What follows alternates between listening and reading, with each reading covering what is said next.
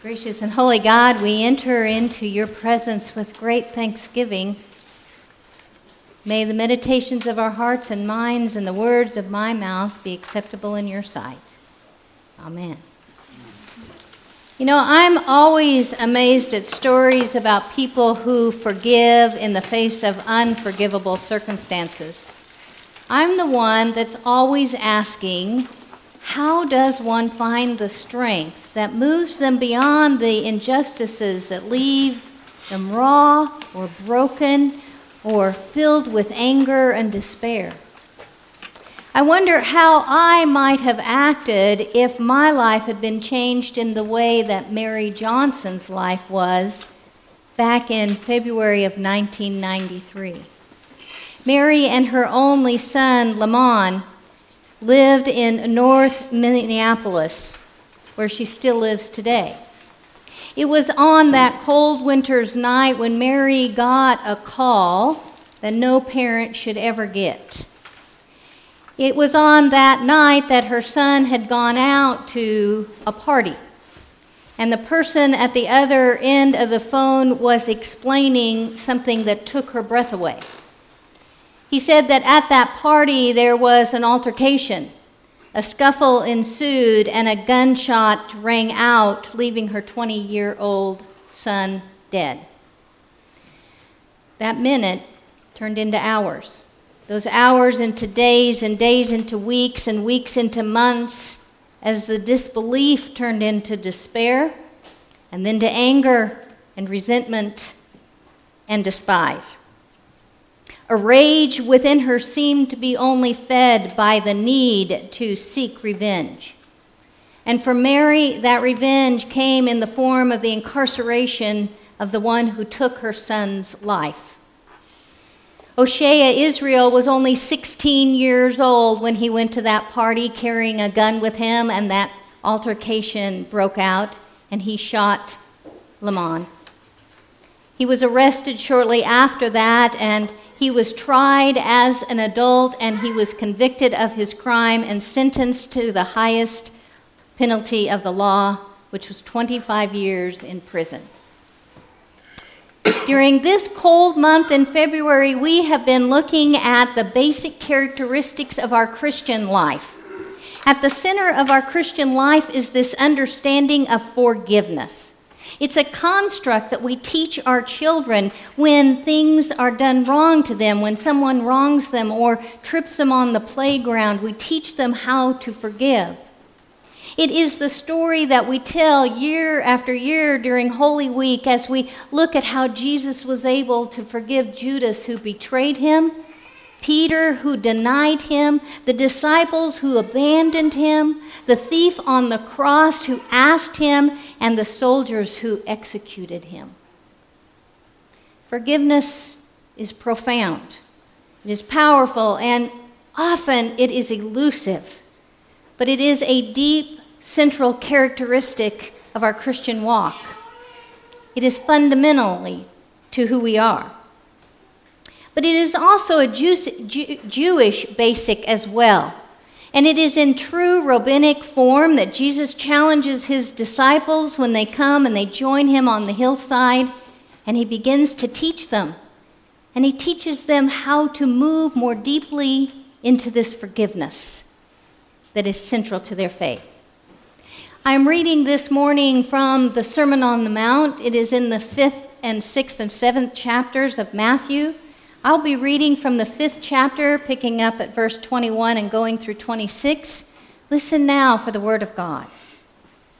Jesus says, "You have heard that it is said to those of ancient times, 'You shall not murder, and whoever murders shall be liable to judgment.' But I say to you that if you are angry with a brother or a sister, you will be liable to judgment. And if you insult a brother or sister, you will be liable to the council. And if you say, 'You fool,' you will be liable to the hell of fire. So when you are offering your gift at the altar, if you remember that your brother or sister has something against you, leave your gift there before the altar and go. First be reconciled to your brother or sister, and then come and offer your gift. Come to terms quickly with your accuser while you are on the way to court with him. Or your accuser may hand you over to the judge, and the judge to the guard, and you will be thrown into prison. Truly, I tell you, you will never get out until you have paid the last penny. May God add blessing to the reading of this holy word. Amen. Jesus says, you have heard that it was in ancient times. And then we moderns want to assume that what Jesus is saying, that we are somehow in a position of moral behavior that is better than our Jewish brothers and sisters. And that's a problem for us. That's not what Jesus is saying. In fact, just moments before he says this, he says to them, look, I did not come to abolish the law, but to fulfill it. In other words, he is saying he has come to bring a new understanding, a deeper understanding to what the listener already knows. And in doing so, Jesus employs this common rabbinic teaching method where the text is cited along with the traditional understanding of the text and then offers up a new interpretation. In other words, what Jesus is saying, that there is more. There is more that is required of us if we are truly to get to the depths of the understanding of what Jesus and what God is telling us in Scripture. He uses 3 examples to get to this. He starts with murder. He says, you have heard that you should not murder. And then he goes on to say, because you will be held liable to judgment. And then he expands this prohibition to include anger and verbal abuse, both insults and name-calling. Jesus also expands the punishment portion of these violations, saying that if you do this, you will go before the council, that is the judge of the church. You may even be excommunicated or thrown out. And then he says, and if you go to name-calling, then you might find yourselves in the fire of hell. This Greek term is actually Gehenna. And Gehenna is a place that was south of Jerusalem, a place where the ancient people often sacrificed human babies to the pagan gods. And during the time of Jesus, it had become known as a place that people might go after they die in order to atone for their sins. It would be going too far for us to imagine that what Jesus is saying is that you can never be angry. Because Jesus got angry. The emotion is not in and of itself that which is a problem, but it is what that anger brings out of us that becomes the problem. Unchecked anger in our lives can turn into unhealthy self-loathing or loathing for another person, which then can be acted upon not only physically, but also verbally. While we acknowledge that our verbal abuse is way less violent than murder, it is in this language that we find that we can dehumanize one another. And when we dehumanize one another time after time through the use of verbal abuse and through the use of name-calling, then we cease to see each other as a human. And that brings about mistreatment for one another.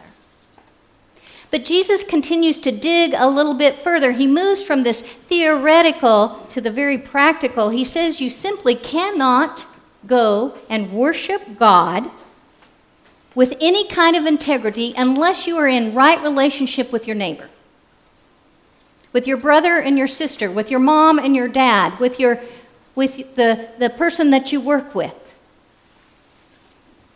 He is putting it this way. He says that it is up to you to go and make amends with anybody that you have wronged and with anybody that has wronged you. In fact, he says it is a good and practical idea to work out these differences even before you get to court. Because in the day of Jesus, if you got to court and there was judgment passed, you were thrown into prison and you had no means to make amends.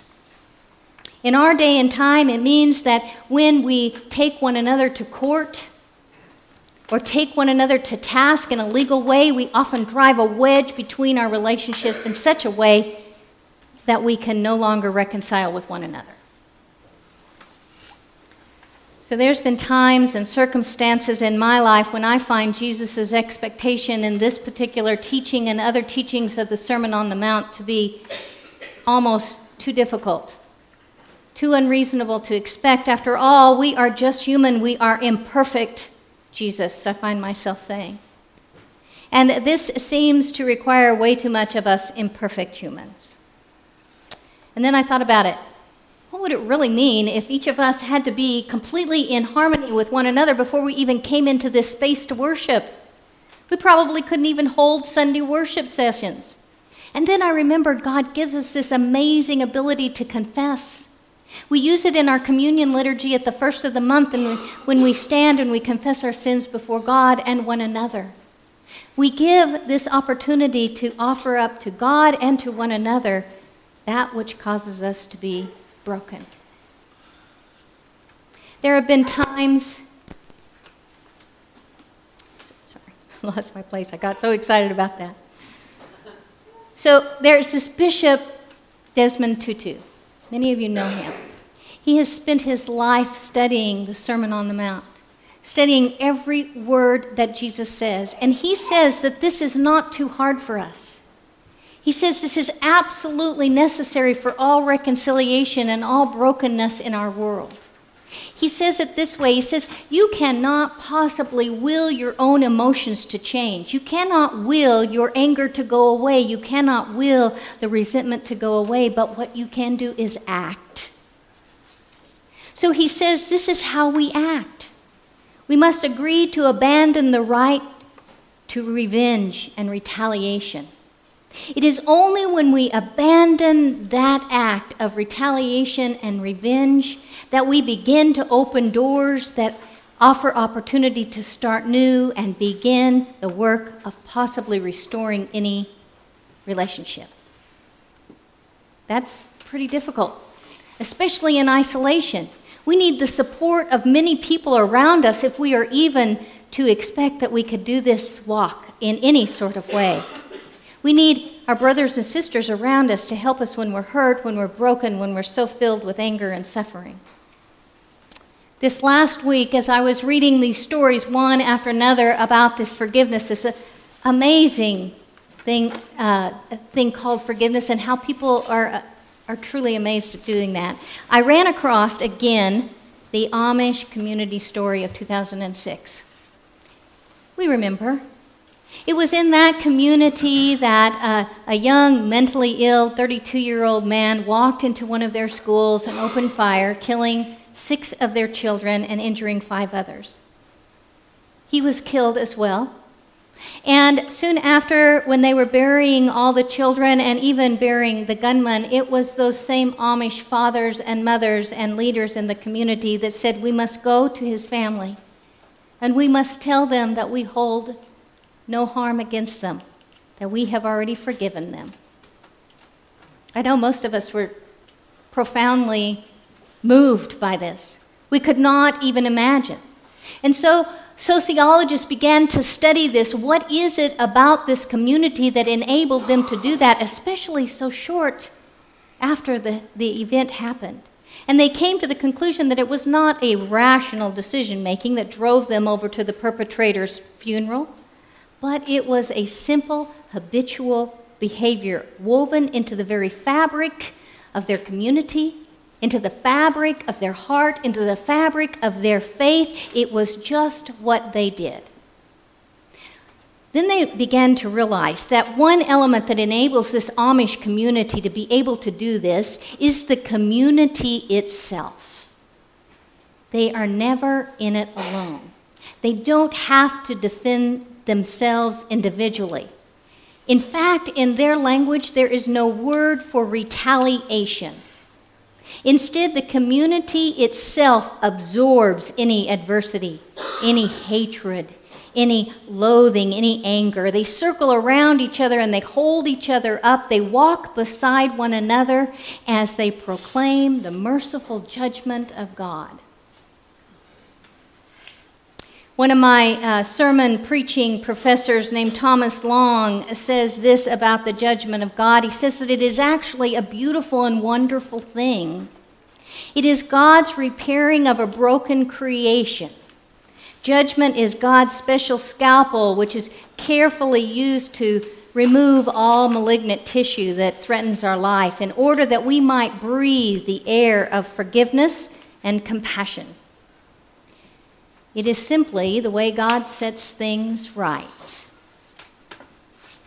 I opened my sermon this morning with a story about Mary Johnson and how her life was changed forever. It was one day about a year after that all happened that Mary began to realize that the bullet that destroyed her son's life was no different than what she was allowing to destroy her own life, that resentment, that anger that was in her. Later, she talked to a reporter, and she says, unforgiveness is like a cancer. It literally eats us from the inside out. So it wasn't long after O'Shea went to prison that Mary found herself visiting him. And as they sat down across from one another with the thick window between them, and they picked up the phone, O'Shea looking down and Mary looking him in the face, she said, young man, you don't know me and I don't know you. So let's just start right now. And that was the beginning of a relationship that had conversation after conversation, letter after letter, and confessions. And out of that relationship became something new. Something new was created out of something ugly that was before.